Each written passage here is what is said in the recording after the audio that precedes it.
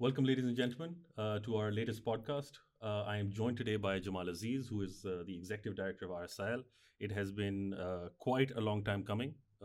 Finally, we've gotten him here to discuss the concept of lawfare, and that's really what we're going to be looking at throughout the day. What is lawfare? How has it been applied in our region? How does Pakistan fit into this discussion?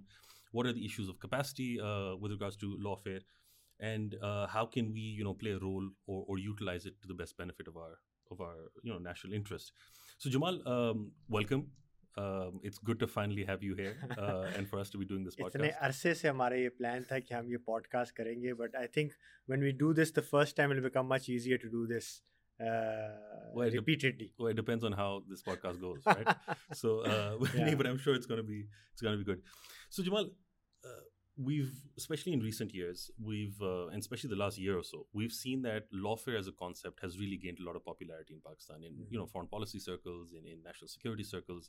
We're understanding it as a distinct concept, which the state needs to build its capacity in, or needs to engage in at least, to better understand or better pursue its national security objectives or national interest in that regard. So how do you frame lawfare? How do you look at lawfare? How do you define it, perhaps? Thank you, Aves. Bismillah ar-Rahman ar-Rahim. It's always, it feels good to be, starting off with this new medium for getting our ideas across.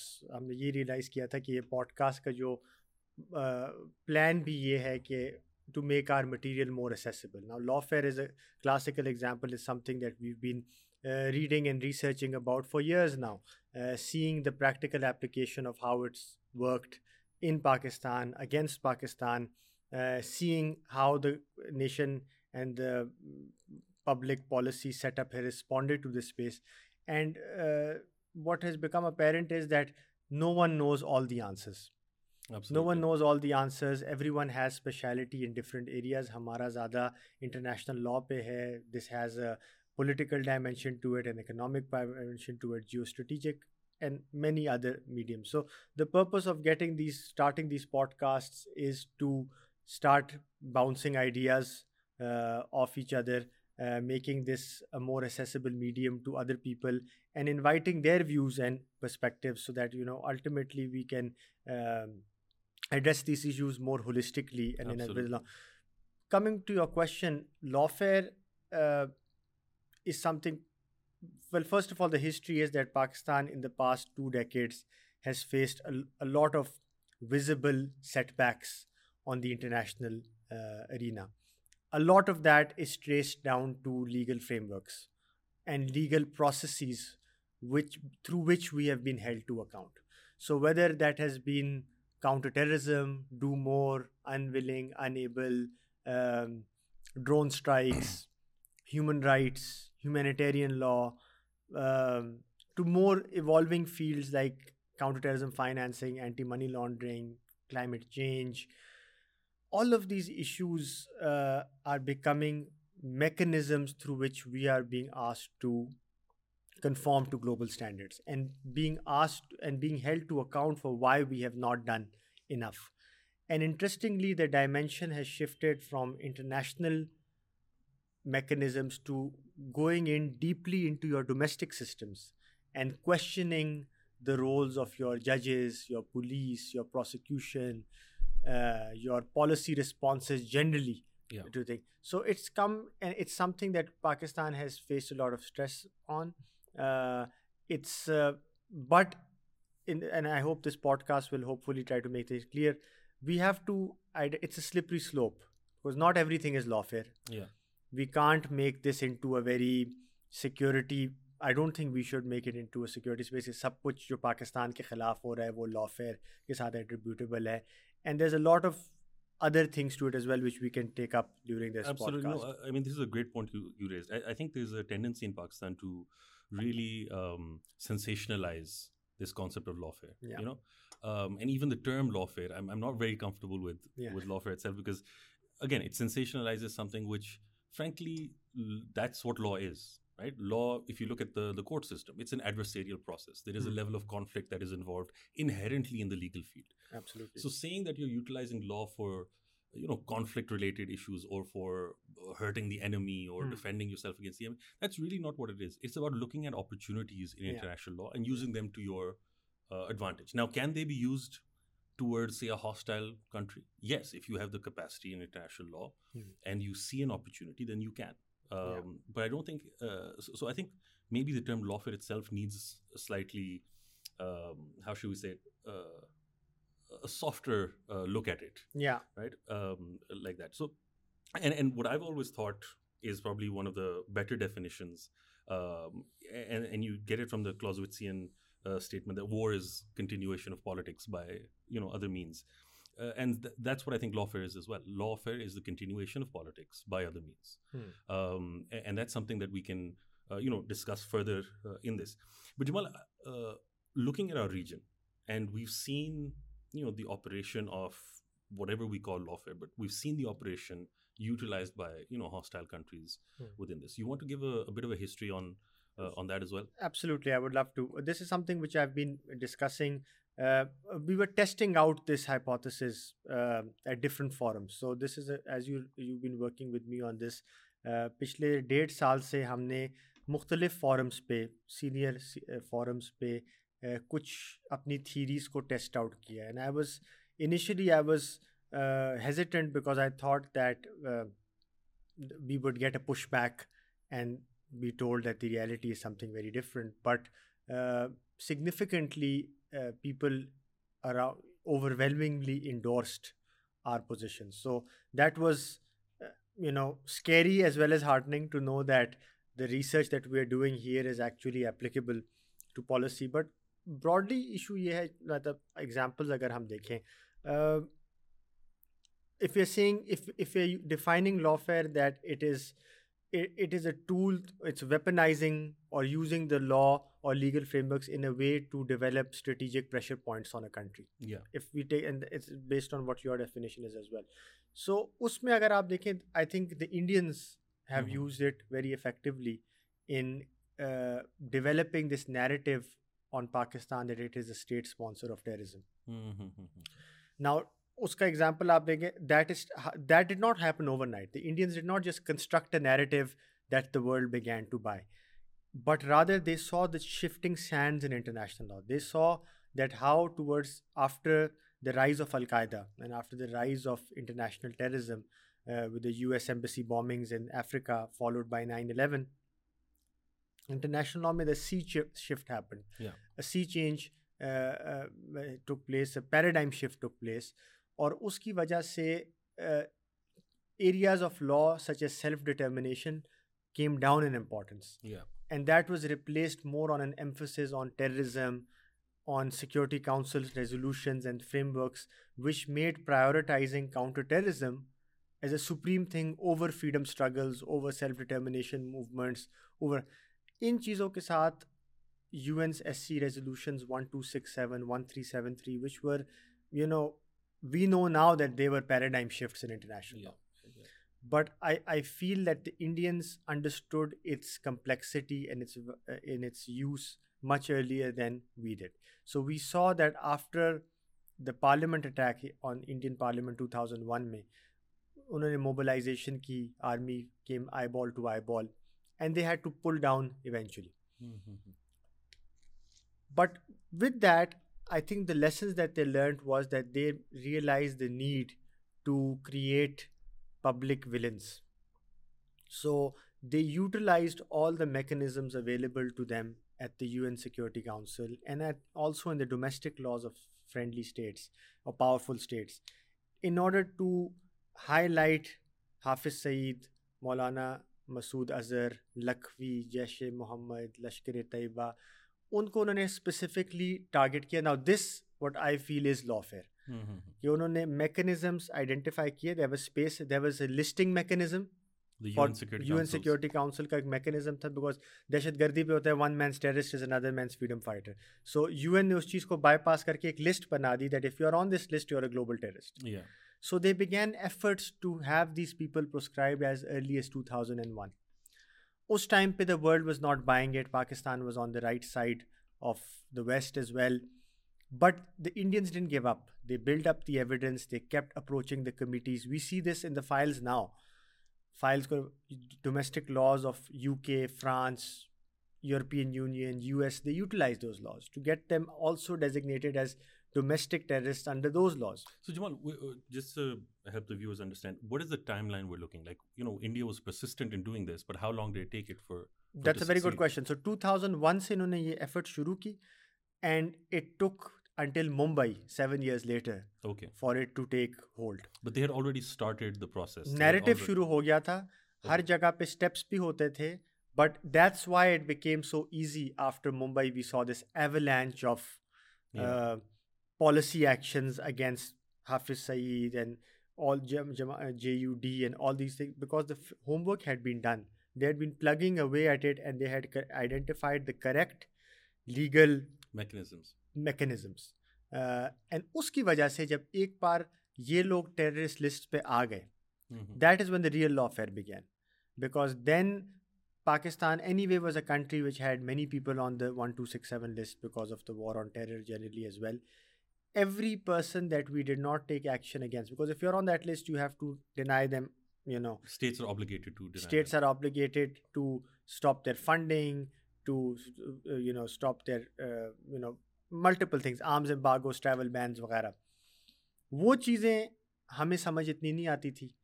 यहाँ पे ये issue high courts में discuss होता था. High courts में these organizations would apply and they did jurisdiction and say कि हमारी fundamental rights की violation हो रही. Supreme courts और high courts को अहमियत का इतना पता नहीं था. They said, why is the Security Council framework has an impact on what we decide? If a person hasn't committed a crime within your domestic state, तो आप किस basis पे उसके खिलाफ एक्शन ले रहे हैं, और वो भी punitive action. So उस चीज़ को हमने समझा नहीं. जो हमारे reactions थे वो pressure based होते थे. उसकी वजह से मुंबई ट्रायल्स में भी और all these मुख्तलिफ investigations में भी there was a lot of mess up. A lot of issues came from the Indian side, but a lot of it we also were responding on a tactical level. Strategically हमें समझ नहीं आ रही थी कि हमने किस तरह इस चीज़ों को करना है. And that started building up. Now that I won't go into the long history, but that has been the basis, and our several missteps and our inability to understand the complexity of this framework made it easier for Pakistan to then go on the grey list of FATF. Because आपके पास sustained examples थी that आपने prescribed organizations के खिलाफ action नहीं लिया, आपने उनकी banning नहीं की, उनकी रैलियाँ चल रही थी, how were they not denied access to funding, and so many other things. But Jamal, before we go to FATF, and that's a really good point you raise, I want to discuss, one of the byproducts of India targeting, what you just mentioned, India targeting particular entities, individuals as those villains, and that was the byproduct was that they undermined the Kashmiri freedom struggle. Yes, because that was the overall strategic objective, right? Is to label Kashmiri freedom fighters as terrorists. Yeah, and they did that through multiple legal means. Yeah. And it wasn't just a political decision; it was through domestic legislation. Yes. So anyone who's taking up arms against, Indian forces in Kashmir is a terrorist, right? POTA and TADA and all of these things, and AFSPA, all these laws that applied over there. And then you had the international realm, right? So you supported it through domestic legislation, and then you ultimately, your goal was to get the rest of the world to also recognize this. And to a large extent, they've been successful. Right? Absolutely. And you saw from Mumbai to Pathankot and Pulwama and Uri, all of these cases were complex cross-border terrorism investigations, requiring a lot of, in any country, even if it was the two brotherly countries operating, a cross-border terrorism criminal case has a lot of complexities. You need mutual legal assistance. You need to be coordinated on both sides. The investigation is in one country, the prosecution is in another country, different set of, witnesses, and it's a nightmare. Us case mein bhi, we saw that the Indians were increasingly sophisticated in their approaches. Just the letter-rogatories that came to Pakistan between 2008 to 2015-16 were very complex, increasingly making reference to 1373 resolutions, UN Security Council obligations. Wo dossiers wo Indians prepare karke, it used to go through all the formalities. A judge in New Delhi would have signed the permissions, applications would have been made for warrants. The correct procedure for mutual legal assistance was largely followed. Okay. यहाँ पे हमारी इतनी capacity नहीं थी, वो mechanisms नहीं थे to be able to understand and process these request and what those implications were. So multiple इदारे वर डीलिंग विद, उसकी वजह से it also leads to your responses being fractured. And ultimately the country loses out. Abhi we can come to that later. Because of FATF, the silver lining is कि हमारी काफ़ी ये mechanisms और procedures for interagency coordination अभी ये improve हो गए हैं. So let's see how things work. But the Indians took advantage of it at that point because वो documents बेचते थे, उसमें glaring lacunas होती थी, which if we had proper setups here would be able to quickly identify and dispel.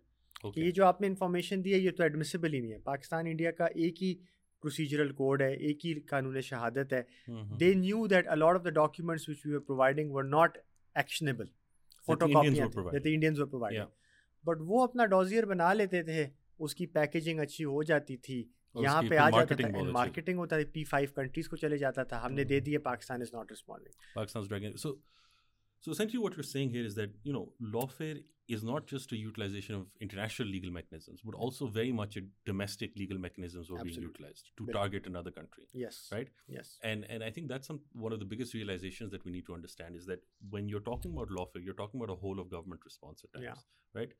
Where different entities within the state would respond to different aspects of an onslaught or a hostile maneuver against your state. Yeah. Right. So the Minister of Interior may have a particular role to play, and the judiciary may have an important role to play, or the Prime Minister's office may have a role to play, and all of that goes hand in hand. Yeah. Right. It's not just your diplomatic individuals who are involved there. And you can see that to an extent. I mean, I don't know whether that's a discussion for later day or not, but how the Indians have been arguing that we are a state sponsor of terrorism, and their narrative, obviously conventional thinking Pakistan mein ye hota hai ki the Indian narrative is prevailing because they're a bigger country, they have political clout, they're in the Western camp. That's fine. We're not going to challenge that. We're not going to dispute that. But having said that, as lawyers, they have been able to be more structured and focused in their arguments and in their approaches. हम जब कहते हैं कि India ने भी हमारे मुल्क में टेररिज्म कर रही हैं, डिस्टेबलाइज कर रहे हैं वगैरह, our responses are also they don't have that legal finesse. They don't have that broad picture thinking, or sometimes the things that you are saying are crossing each other out. So whether those steps like it rather than issuing political statements or public documents, have we followed the legal processes that back up our claims? Yeah.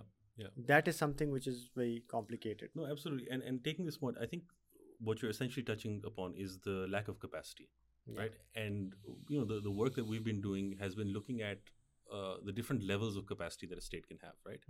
So the first capacity level, the most basic one, is being able to recognize that this is a threat.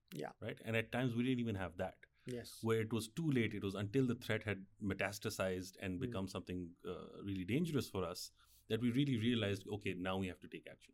So one, having this ability to scan and see where threats may come from, and understanding that. And then I think the second level of capacity, a higher degree of capacity, more advanced stage, is where you're able to predict that essentially issues or dynamics in world politics are moving towards this particular thing, where your nation may face a potential threat. Yes. And being able to plan accordingly in time to be able to thwart that. For example, and we're just going to move on to FATF now as well. Anyone who had any real understanding of FATF could have predicted that Pakistan is deficient before 2018's grey listing, right? We knew that there are problems coming about, that our threat levels are a lot higher than other countries, and we could have predicted this. But we didn't utilize, or we didn't have the capacity at that point to really make use of that. And that, I think, is something that is a clear example of where a state needs to have capacity. Otherwise, it will fall foul of international rules or international mechanisms there. So let's now get to FATF and discuss that in a little bit. Can I talk about capacity though? Yeah, sure. Yeah, please. Capacity का तो I agree with you completely. ये हमारा favorite example है. कितने forums में हम ये कहते हैं कि पाकिस्तान में हमारी international law को जो approach है, that is very similar to a domestic अदालत. कि एकदम कोई incident has blown up, India has abrogated article 370, Pakistan grey list पे आ गया है, some major thing has happened, उसके बाद seeking an immediate relief to that specific issue Yeah, I know what you mean. And hoping के एक high court की तरह आप सुबह रिट पिटिशन फाइल करेंगे और आपको स्टे मिल जाएगा या कोई रिलीफ मिल जाएगी या समथिंग और द अदर यू कैन या गेट कोई सेकंड चांस मिल सो जाए. सेकंड चांस मिल जाएगा. Yeah. एंड इंटरनेशनल ऑर्गेनाइजेशंस में things happen incrementally. You are suppose to be able to जैसे मतलब अगर आप के खिलाफ इफ सर्टन कंट्रीज आर हमने ये देखा है in recent time. The worrying thing is कि पाकिस्तान के खिलाफ तो यू कैन से कि फैसले हुए हैं because of our changing geo politics वगैरह, but a lot of the times we see के डिसीजंस में एक सर्टन अमाउंट ऑफ इरिटेशन होती है. There's a certain irritation or a frustration in the comments when addressing Pakistan, which is very bad because you should not, international entities should not be frustrated कि एक मुल्क जवाब नहीं दे रहा या comply से नहीं कर रहा or the responses are substandard or what you are arguing also falls on deaf ears. मतलब कश्मीर के बारे में again before I go to FATF, आप कश्मीर का सिर्फ देख लें. You can call it a lawfare move by India because उन्होंने legally ये सारी चीज़ें की हैं. I don't know whether it's entirely lawfare or not, but the fact is that the Indians were saying the BJP के manifesto में तो 80 से है कि abrogate करेंगे. Yeah. 2016 में तो वो बिल्कुल ही इस point पे आए थे कि they're going to कर की रहेंगे ये. Yeah. We did not foresee it. It took us so long to understand what has happened. शुरू में तो if you remember पहले 2 महीने तो समझ ही नहीं आ रही थी कि कोई कह रहा था नहीं 370 abrogate नहीं हुआ, इसका ये मतलब है, उसका ये मतलब है, and what does it mean, and but all of these things seem to have been carefully planned out. You know कि domicile laws बदलेंगे चीज़. There was a kind of a phased plan.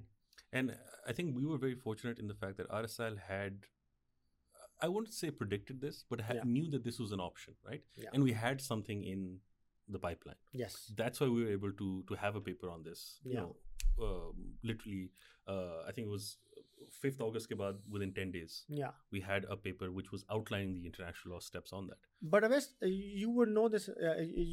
We always discuss this. कि यार, the questions that are asked in our domestic policy space. I'm not saying they're asked of us, but the questions that we are hearing being asked or बड़े basic होते हैं. कि इसका क्या मतलब है और अभी हम ये क्या मतलब by now Kashmir and these issues, these are our existential issues, core identity issues हैं. इस पे तो हमारी बहुत ज़्यादा there should have been legal clarity on the different options. I mean just आप देख लें कि GB को integrate करना चाहिए कि नहीं integrate करना चाहिए. I mean apart from the fact Sartaj Aziz committee report ने उसको डिटेल में डिस्कस किया वगैरह, बट फिर भी इतनी कन्फ्यूजन होती है in the legal circles. Yeah. Whether this is possible, इसकी क्या implications होंगी, how will it work, so and you're seeing that spill over in different dimensions. No, I think that speaks to two things which all relate to capacity. One is your lack of ability to archive, you know, institutional memory जो है, वो आपकी नहीं, and then utilizing that for contemporary problems, right? So A, we don't have a good understanding of the past, and secondly, whatever limited understanding we do, we're not able to leverage it for present day problems. Yes. And I think that all goes and talks, speaks to this capacity issue. Yeah. Which is very much the case. Mr. Aziz, if you are now, if you allow me, can we talk about FATF? Of course. So a lot of people are saying that FATF is an entirely political animal and that, this is politics by hostile states against Pakistan. What are your views? Do you think that it is a purely lawfare move? Is it just a political maneuver against Pakistan, a political decision? Or is this something, actually to our grey listing? So that's something very interesting. हमने एक और podcast पे भी we discussed some aspects of this tangentially with Noor Fatima. मेरा personal view यही है, I won't comment on whether it has been used against Pakistan. We can only infer that. But मेरे उसमें ये अंडरस्टैंडिंग होती है कि इंटरनेशनल लॉ के जो इश्यूज हैं in this globalized world, it's now demanding real cooperation very fast. It's just World War II के बाद दुनिया was in a different shape, and 2021 में the world is in a different shape. Post World War II there was a need for unity and international identity, and United Nations इसलिए बना, उसके everything was by consensus, and मतलब a lot of, we won't go into all of that academic debate, but एक different दुनिया थी, उसके different perspectives थे, different. Now you've seen challenges which countries have already been integrated. European Union type हो गए, technical standards across the world. It's become very easy for systems to be harmonized. Yeah.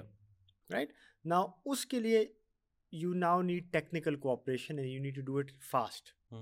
So, because anti-money laundering and terrorism financing is something in which the money always moves faster than those chasing it. Yeah. Okay? And it's always been an issue. It's only recently that I feel that international community भी excited है इस possibility से कि आप एक experimentalist framework होता है कि आप basically you say that how are we going to stop this issue? So funds are moving from illicit sources, and in order to do that, every country has different laws, every countries have different systems.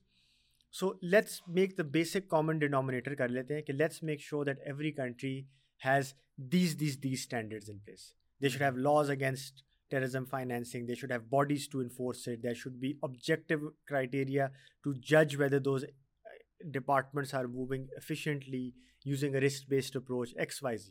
Okay. Now ये उन्होंने standards बना दिए. अभी ये पाकिस्तान को अभी वो ये नहीं कह रहे कि आप ये कानून बनाएं, आप ये करें, आप इसको, but they are checking whether your systems are there or not. उसमें now this is a very technical field. इस चीज़ में आपने इसमें for a country to implement it, it has to have a very sound federal structure. It needs to have implementing bodies. It needs to have good processes पहले से. It needs to have strong institutions. वो तो हमें पता था कि पाकिस्तान में कितने अरसे से generally things have been going on autopilot for a long time. If not Degrading, exactly. Degradation in the quality of services or in the capacity of government servants or people involved in this field. Exactly. So उसमें फिर अभी now FATF की तो ये assuming that this is a framework evolving.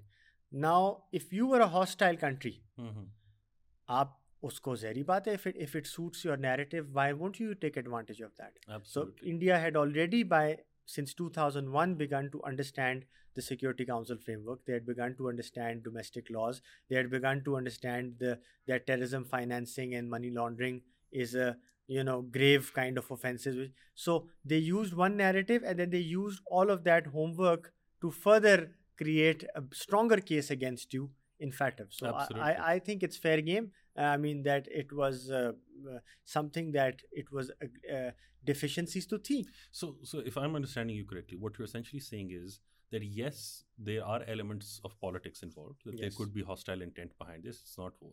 But the fact that the FATF rules and regulations were built for everyone, we were failing on that account, and that's why they saw the chink in our armor and they used it to their advantage. Absolutely. So you can't say that FATF was made with the purpose of maligning countries or maligning Pakistan, which a lot of people absolutely think. Not. I mean, I think if anything, it has been difficult for Pakistan, no doubt, but from an international law academic point of view, a task force based approach to complying with international obligations is much more efficient and interesting compared to the regular treaty frameworks.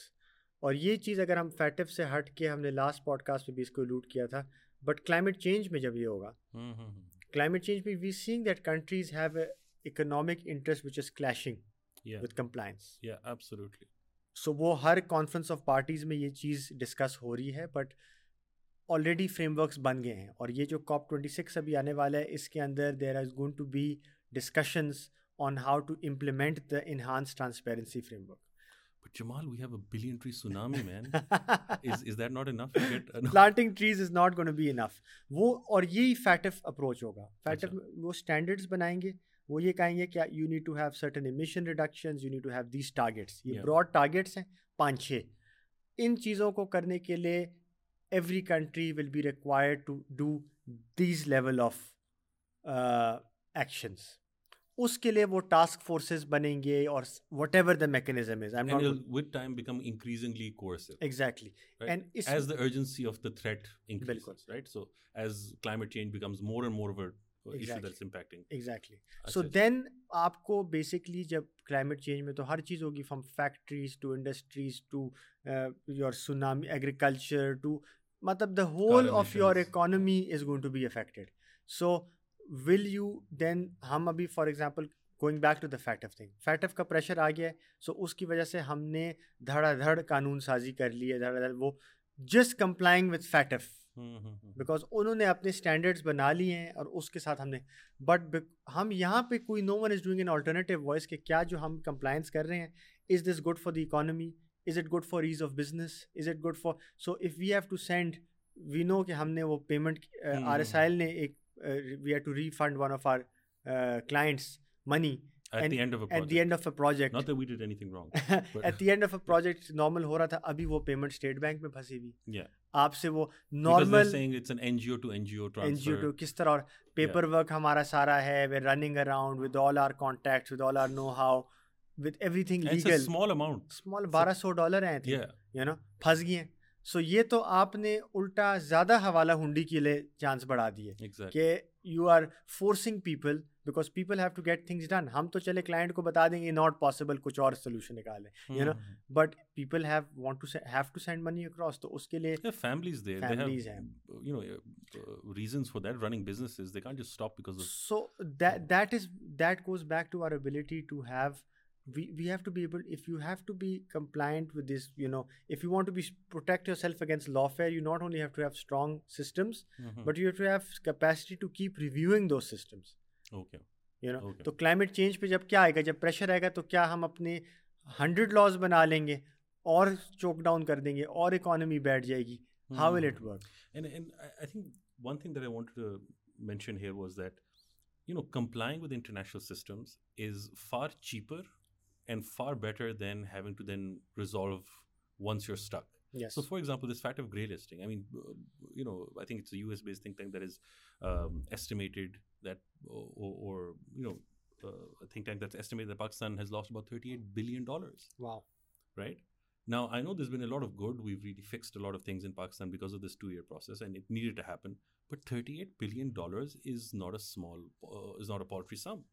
It's right? almost the CPEC amount. Exactly. And if we don't start predicting and understanding international mechanisms, where they're going, where are we deficient already, there's going to be far greater issues that affect us, and it'll be far more costly to fix them in the future. So, you know, a stitch in time saves 9.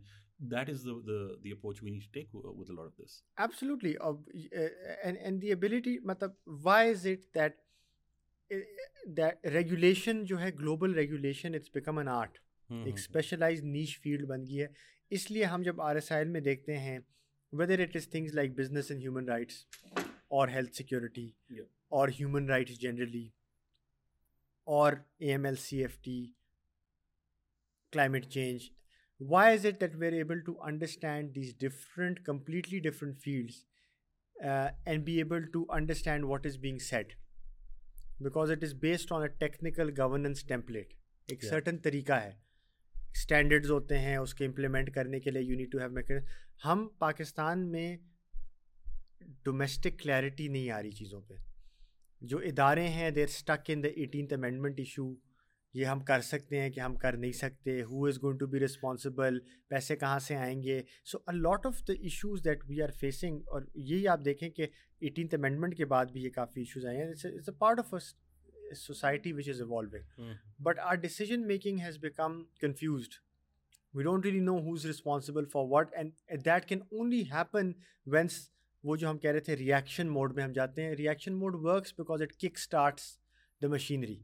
कमिटियाँ high level बन जाती हैं, enforcement होती है, so it jump starts the mechanism. Yeah, but when you're constantly running on adrenaline, you're not making the best decisions. Exactly, right? And you're just doing patchwork. You're just adding patches on the system at different levels. And essentially, you know, that's not really the function of a state. The function of a state is not to appease a foreign audience. Yes. The function of a state is to take action to, you know, keep your citizens as the top priority. Yes. And keep your people there. When you're so compelled to meet foreign, I won't say foreign, but meet international requirements, they become a lesser priority. And so we see, you know, with this plethora of legislation that has been passed with regards to FATF compliance, there are things that should have had a lot more debate in Parliament, that really should have been analyzed in a much better way. Yeah. But they haven't turned out that way. And that's something that in, you know, longer term we'll see in the courts and we'll see elsewhere being analyzed in I would add to that by also saying that we should also, the increased capacity is not just to be able to safeguard yourself domestically, But internationally, when these frameworks are evolving, for example, climate change वाला या health security वाला तो अभी बने नहीं है, वो तो हम predict कर रहे हैं कि 2-3 सालों में बनेंगे. Yeah. So what is our contribution internationally? How do we ensure that these frameworks are also protect the rights of developing countries, protect the rights of vulnerable countries, so that it's not one-sided, and that the international processes should also be reviewed. I mean, FATF में अगर आप, I think Pakistan, after giving all of its experiences, should be able to push back and say that, fine, this was done, but in the future, it's not the best way to go about it. 2 सालों में, 2 महीनों में या 3 महीनों में जब आप drastic change कर रहे हैं, so actually it will result in. It's very dangerous. It's very dangerous. I mean, they're essentially asking for convictions within 3 months, right? Yes. And that is exceptionally dangerous, because that doesn't mean you're getting safe convictions. That means you're getting panicked convictions. Exactly.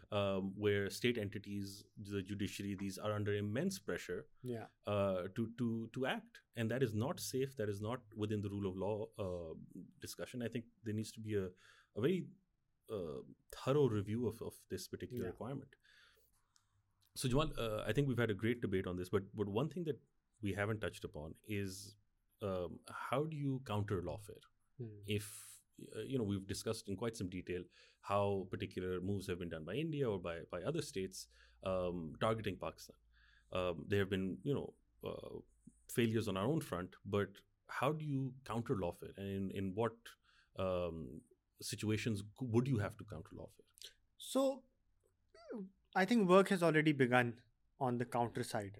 Counter side में ये कि again, because Pakistan में security issues are always given a priority, like we realize कि कुछ visible setbacks हुए हैं in recent years. So relevant state institutions, different institutions have, from what I hear, they are setting up departments or entities or hiring people who have expertise in legal/lawfare issues. So वो तो एक step ये है कि eventually आपकी capacity. But हमें पता है, in our viewpoint is that lawfare का चले एक लफ्ज़ है, it's caught on, and it has value to the extent that people have become awake to the threat. So it serves its utility in order to tell people कि यार international legal regimes के साथ compliance और उस चीज़ में expertise develop करना is a national security priority, because if you don't have that, you're going to be exposed.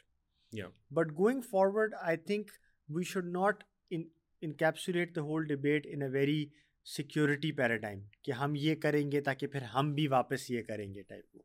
I think the answer lies in developing, and what RSIL has always been standing for is कि आप अपनी international law में और ये specialised niche areas में expert capacity develop करें on an institutional level. That will help your lawfare problems, because whenever it will, like you said, it will help develop your ability to scan the horizon and foresee threats before they become reality. Absolutely. To change the narrative by giving better scholarship, by giving better arguments, to contribute in the development of those international regimes as well, and to review them as well, or domestic processes को भी as well. तो हमारा तो यही approach है RSIL में, that we are thinking that इस चीज़ों में this needs to be something which is inculcated at the university level. Okay. So not a lawfare degree, but a national security law and policy. Absolutely. National security law and policy is something which needs to be studied better, needs to be, the case studies have to be updated. हमारी curriculums भी outdated हो चुके हैं, हमारी thought भी थोड़ी सी stagnate हो चुकी है. And I think there's a real failure to realize the complexity with which the world is operating now. Yeah. Especially after 9/11, especially after the international realm is अभी कोविड के बाद कितनी changes आएंगी? बिल्कुल. तो अभी beginning stages है. Navigating that now requires a lot of work. I mean, just see the tech battle that is heating up between China and the US. Chip technology. Chip technology, yeah. If that causes a hard divide between the instruments that you can use or your defense contracts or whatever you can do, that can create a major, are we even thinking along those lines, what can those challenges potentially be? Which things are going to get affected? Phir strategic litigation is also a challenge. Matlab CPEC जो है, CPEC can be easily sabotaged by a couple of cases, writ petitions filed strategically at different forums. No, you know, that's very true. stay And you're orders talking are domestically. Yeah. So you never even know, because आपके जो courts हैं Pakistan में, you can get a stay order or you can for no reason whatsoever, and then it drags on and it things gets reduced. You can stop payments, you can remove individuals, at high performing individuals of public sector entities. You can, those are मतलब that's very overt lawfare वाली बात है.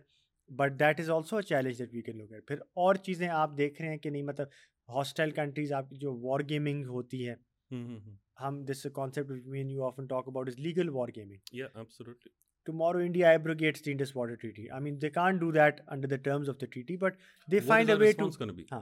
They find a way to make the treaty dysfunctional, which they're already doing by not engaging with it. No, but I just heard today that the Indus Water Commissioners are going to meet in Delhi. Okay, that's good. That's good. That's good. But you're right. I mean, we should be prepared for these things. These are eventualities that may definitely, there's a possibility that they will arise. तो उसमें फिर आप अगर war situation हो जाए, आप war situation में emergency, what are the contracts that you going to do with friendly countries for supply of equipment, oil वगैरह. मतलब लॉफेयर की एक वो डायमेंशन है, प्रॉपर क्लासिकल लॉफेयर, कि आपके ऊपर एक हमला हो रहा है और उसको आपने अवर्ट करना है. But a lot of it is then not just avert or covert measures, but generally we need to build our capacity, be able to scan the horizon and foresee threats, and be able to have better policies in response to it. Then you won't need to use this word lawfare. Absolutely. Yeah, I think the world really has changed quite a bit, and I think things have gotten a lot more complex than they used to be. I remember whenever one of us used to leave the office early, we used to say, "Call me if there's an international law emergency," right? And that at that time seemed like a joke. But I think more and more you are seeing that there are, high adrenaline moments when it comes to international law and its application in Pakistan. And that's what's exciting for the university students. I mean, if there any university students listen to this podcast, there is such a bright and exciting career available to you if you start looking into these areas. RSIL is going to be, for its part, going to be trying to develop capacity into these areas as well, to kind of highlight. And again, our focus is not going to be in the offensive strategic realm ki kis tarah aapko is cheezon ko jawab, but on I think the on the big picture capacity, how to be a responsible state in the modern international realm. If you understand international dispute resolution, if you understand how to deal with a case, how do you deal with mediation before it blows up into it, those things are kind of best practices that are going to stop those high profile embarrassments happening to you. Absolutely. A lot of times हम उस चीज़ों को lawfare कह रहे हैं जो lawfare है ही नहीं. It's purely traceable to domestic bungling of a matter. And I think that's also a key issue, realizing that not everything is a world strategy by the Illuminati against you. Yes. It is sometimes your own failures. Right? Calling a spade is an important thing. And it's not like we haven't had a history of incompetence. Right? We have messed up many times. I think that is a starting point to recognizing that Pakistan needs to fix itself in certain areas. And then from there, yes, when something unfair or completely blatantly as has been used numerous times. मतलब वही बात है, they're all connected. एक चीज़ है कि incompetence की वजह से भी हुआ है, but then those chinks in your armor, as you said, are also aggressively exploited by hostile countries with a malified intention. Yeah, absolutely. So there is an element of weaponization, but it's also tied with war. And when we start countering that, there needs to be a realization that what are the priority areas to work with. Not everything is lawfare. Not every, like, for example, I would not classify the arbitration decisions against us, the arbitrary awards against, as lawfare. Yeah, because I mean, lawfare would seem more to be, an intention based, that you have the intent to take action against another state. Or you had a strategic plan to change a narrative against a country, and then you plug away at different sources, like the disinformation lab, for example. That is, I would say, lawfare ka ek, stark manifestation. Absolutely. There was malified, wrong disinformation was used. Fake entities were created. They were used to propagate fake information.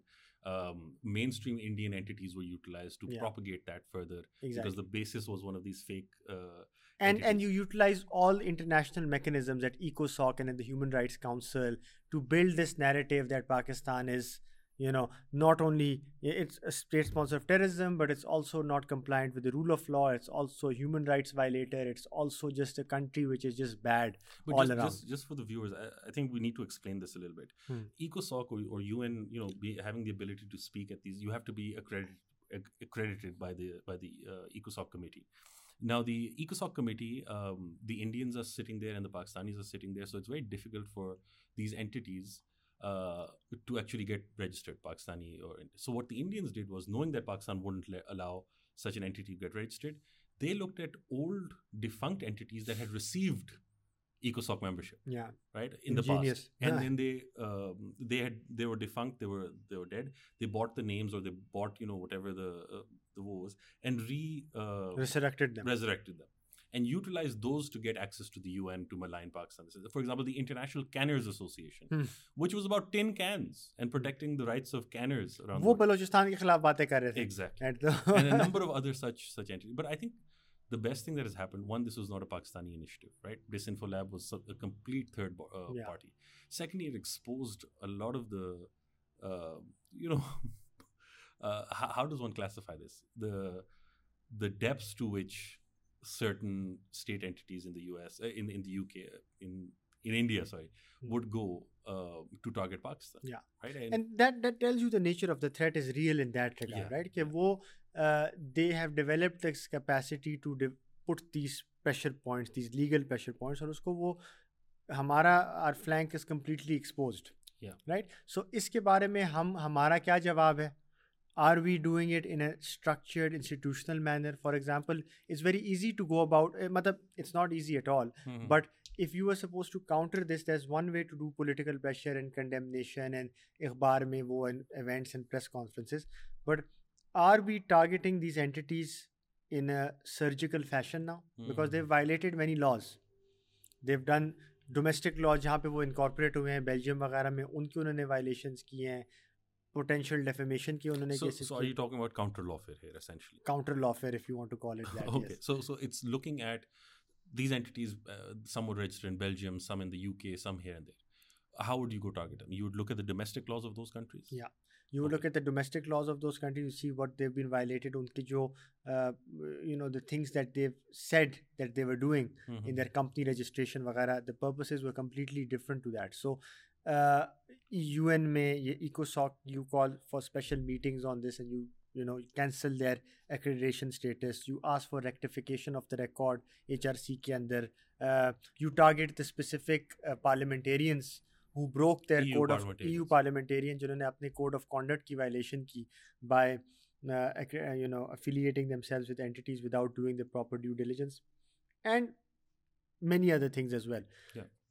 Point is, it has to be part of a strategy. Lawfare में अगर आपने, if there's going to be any value to what we're saying, what we're trying to say is कि आपने जब lawfare या counter lawfare करना है, you have to think of the bigger picture. Yeah. कि आपका objective क्या है? एक country को discredit करना, अपनी reputation को enhance करना, बचाना, horizon scan करना, threat for, उसके मुताबिक your choices should respond to that, which are in a coherent fashion. Absolutely. Your foreign office should be working in tandem with your Ministry of Interior for mutual legal assistance and for spokespersonship, or with your police, from your criminal justice to your foreign office. Everything has to be on the same loop. Yeah. Everyone has to be following a certain perspective, a certain, जिस तरह FATF के case में हमने देखा है कि जब objective है grey list से हटना, immediate outcome 9 or immediate outcome 7, और उसको फिर सारे इदारे a common vision is there, so they're able to come up with solutions which are domestic, which are effective. Absolutely. What is the bigger picture? What are we trying to do? इस चीज़ पे clarity चाहिए, and then one should not jump the gun. Then sometimes it's better not to immediately pursue. मतलब यही बात है कि अगर आपने Disinfolab में counter करना है lawfare, ये चीज़ें मैं तो सिर्फ I'm just saying it off the cuff. If I was if we were supposed to do this seriously, this is a serious consideration, because a lot of your moves might not happen. They Yeah. might backfire. They might dilute your perspective. So those are all the things to take into account. But the problem is this requires structured, focused thinking. Absolutely. So which entity is looking at this long term? I think now there are some encouraging signs. Jamal, thank you so much. I think we've had a great discussion. I think a lot of the myths and preconceived notions that people had about the concept of lawfare have been dispelled. Hopefully, thank you for joining me. Thanks. Thank you. It's a pleasure.